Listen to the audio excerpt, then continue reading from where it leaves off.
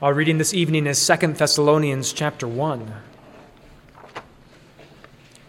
Paul, Silvanus, and Timothy, to the church of the Thessalonians in God our Father and the Lord Jesus Christ, grace to you and peace from God our Father and the Lord Jesus Christ.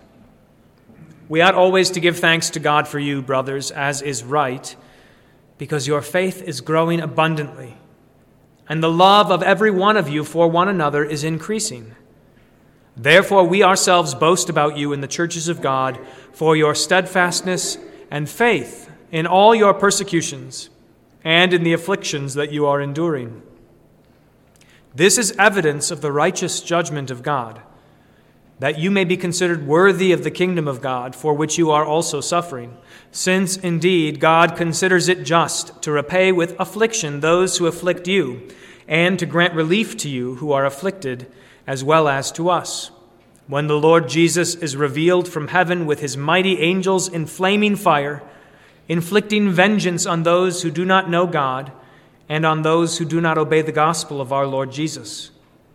They will suffer the punishment of eternal destruction, away from the presence of the Lord and from the glory of his might, when he comes on that day to be glorified in his saints and to be marveled at among all who have believed, because our testimony to you was believed. To this end we always pray for you, that our God may make you worthy of his calling, and may fulfill every resolve for good and every work of faith by his power, so that the name of our Lord Jesus may be glorified in you, and you in him, according to the grace of our God and the Lord Jesus Christ. O Lord, have mercy on us. Thanks be to God. In many and various ways God spoke to his people of old by the prophets, but now in these last days he has spoken to us by his Son. In the name of the Father, and of the Son, and of the Holy Spirit, Amen. Let us learn this Advent, as the hymn asks, to welcome Jesus aright. O Lord, how shall I meet you and welcome you aright? Let's learn this Advent from Paul's letter to the Thessalonians. Let us learn how to do just that. And it begins already at the start of this letter with Paul's thanksgiving. We ought always to give thanks. It's an obligation, it's a duty that we have as Christians to give thanks. We ought to give thanks. We are compelled to give thanks, not as an arm being twisted, not because we don't want to, but because we have so much to be thankful for. And what does Paul list?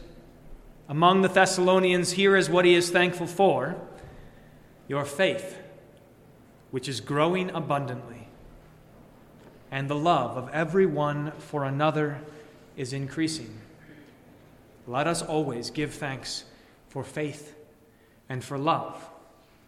Let us never take for granted these gifts that we have, that you are here in this place, that the word of God is being preached among you, and that it is entering into your ears and into your hearts, that the promises of God are declared to you and you hold them fast. Do not take that for granted.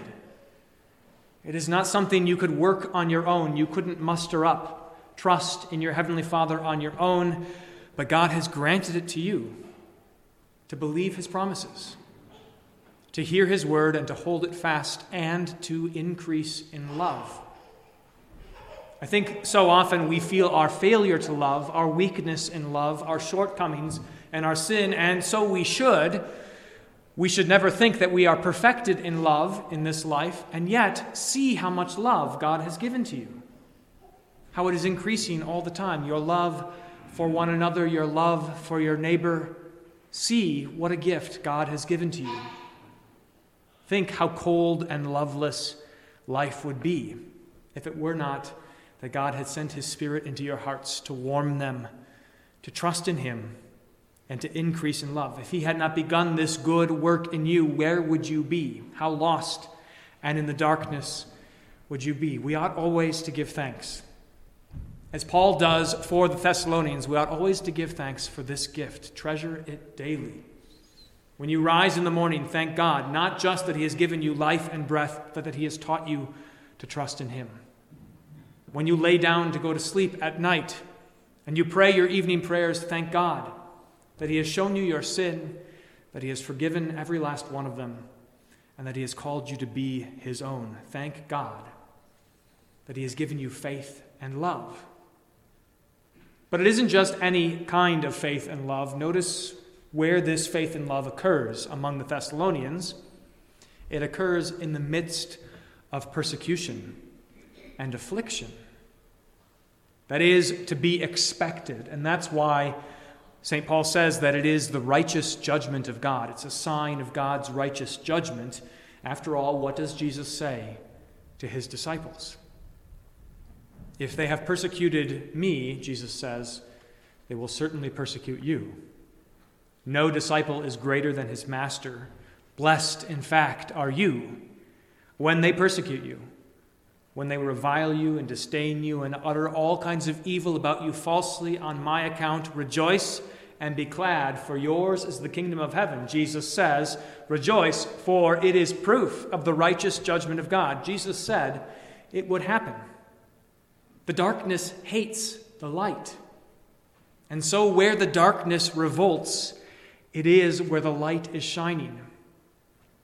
When the world chafes at your presence, when the world finds you to be an aroma of death unto death, rejoice. Because God's righteous judgment is being seen in your life. It is in this crucible of persecution, when people speak little of you, when they mistreat you, when they mock you, when they act as if you're strange or fanatical, when they try to get you to change your mind or to give up your faith or to despair and be hopeless in this life. When any of those things happens to you, know that it is in that crucible that your faith is tested and proven and tempered and made strong. And that's why you can do just what St. James says, count it all joy, brothers, when you encounter trials of various kinds, because then the tested genuineness of your faith is shown, and the righteous judgment of God is seen. He said this would happen to you. In fact, Jesus says, beware when all men speak well of you, when everything goes smoothly for you, when you don't experience afflictions and persecutions, then beware, because then perhaps the light is not shining. You don't need to go looking for persecution. You don't need to seek out afflictions. It comes simply by being a Christian. But when it comes, rejoice, because then God's word has proven true. You've been counted worthy to suffer for the name of Christ. It's this amazing moment in the book of Acts when the disciples are in Jerusalem and they are told again and again to stop talking about Jesus, and they're thrown in jail and they're stoned and they're left for dead, and they come back and they're gathered together and they rejoice that they have been counted worthy to suffer for the name of Jesus. Let us also rejoice. In season and out of season, when it is popular and unpopular to be a Christian, let us rejoice when times are good and times are bad, when we feel strong and when we feel weak, when the world surrounds us with hope or with despair, let us rejoice, because we are the children of God. And he is the one who has given us faith, and he is the one who sustains it, and he is the one who keeps every word that he has spoken to us. Rejoice in this righteous judgment of God. There are two ways that you can miss the mark in the face of persecution, in the face of God's righteous judgment. And you can imagine them, I think, as Paul goes on to describe what is coming. He says, for you who have been afflicted, relief is on the way. When you suffer persecution for the faith, when the darkness crowds in around you, relief is coming. But that relief comes in the form of fire, prepared for those who afflict you. It comes in the form of fire, and that's a dreadful thing. One of the ways that we can make a mistake as Christians is to think that that fire is for us, to fear for our own sakes, that God's judgment will be against us, that his wrath will be poured out on us, that God will sweep away the faithful along with the wicked. It will not be so. God has promised that when his fire comes, it is not for you. Abraham was confident of that. Remember the story of Abraham with the 3 visitors They come out of the blue. It turns out it is God himself. They come out of the blue to tell Abraham that his wife, Sarah, even at 90 years old, is going to have a child. And remember how she stands in the doorway and laughs. And they say, Sarah, we heard you laughing. And she says, no, I wasn't laughing about that. What would be so ridiculous about me having a baby at 90 years old? Those three visitors come to Abraham and they announce that he's going to have a child, even in his old age. And then they're on their way on a journey to visit the cities of Sodom and Gomorrah, because a great outcry has gone up to heaven about the wickedness of those cities. And those three visitors, they say to themselves, should we tell Abraham what we're going to do since he's God's man and the Lord intends to spread his kingdom through his family? Should we tell Abraham what we're going to do? Well, those three men go off to see the cities of Sodom and Gomorrah, and Abraham stands in the presence of God and he pleads with God. Not in despair, not hopelessly, but in the full and firm conviction that God will save the righteous. Lord, if there are 50 righteous people in the cities of Sodom and Gomorrah, will you destroy them?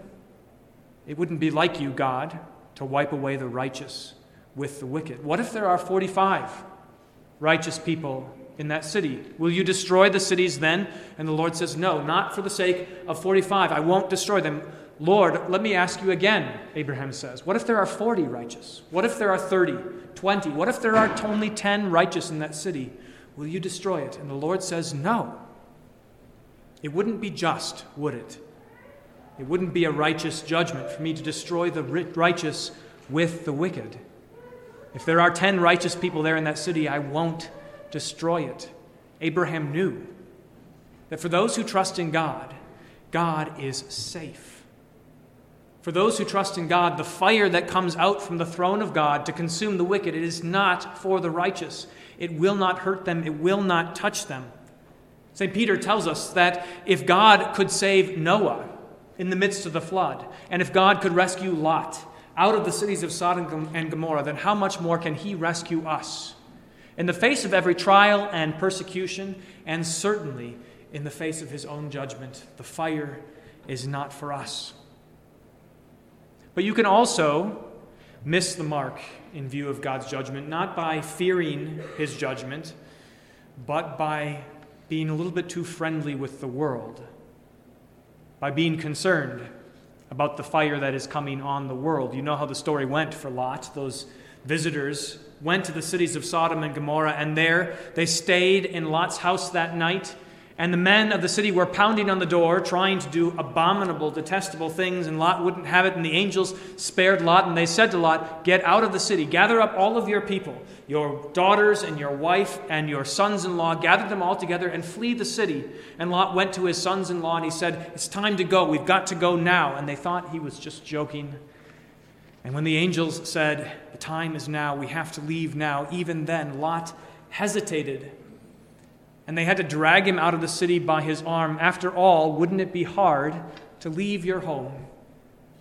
This place that he loved, wouldn't it be hard to leave behind those sons-in-law? Sure, those detestable, wicked men, yeah, they have another thing coming. Let the Lord deal with them. But what about the people who are close to me? The people who I love? The people even in my own home? How can I let them suffer this wicked disaster that is coming upon them? It was hard for Lot because he struggled to believe in the righteous judgment of God. That when the fire falls on the wicked, it is for our good. That when the Lord God cleanses the earth, when he purges the wicked from among us, it is for our good.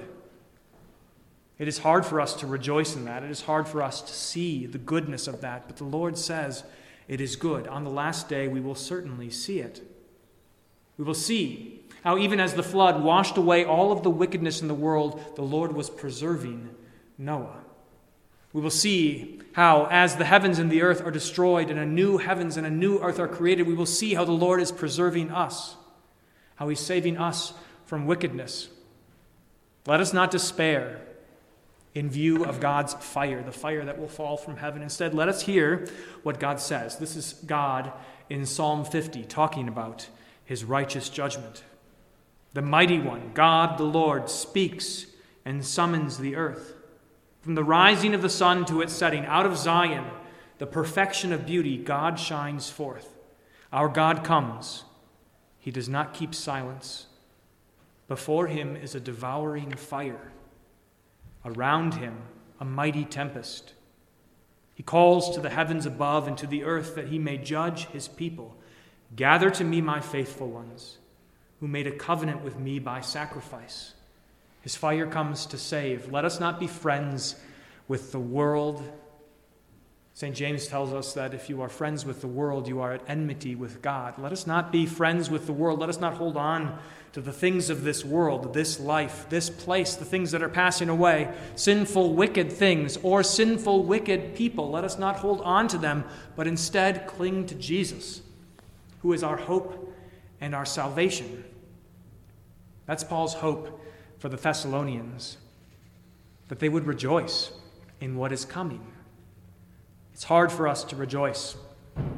It's hard because sin still clings to our flesh, and that's why Paul says that he will pray for the Thessalonians. I will pray. In fact, I must always pray for you, that our God may make you worthy of this calling and may fulfill every resolve for good and every work of faith by his power, so that the name of our Lord Jesus may be glorified in you, and you in him, according to the grace of our God and the Lord Jesus Christ. To this end I pray for you, that you would welcome Jesus aright, with gratitude for the faith and love that he has given to you, with steadfastness in the face of persecution, and with joy at the righteous judgment that he brings on the world for your sake. It's all for your sake, because you are his beloved. He wants to save you from death and destruction. He wants to give you eternal life in his kingdom. Rejoice and be glad that this Advent, once again, your King comes to you. He comes to you with healing in his wings, ready to make you alive in him forever. In the name of the Father, and of the Son, and of the Holy Spirit, amen.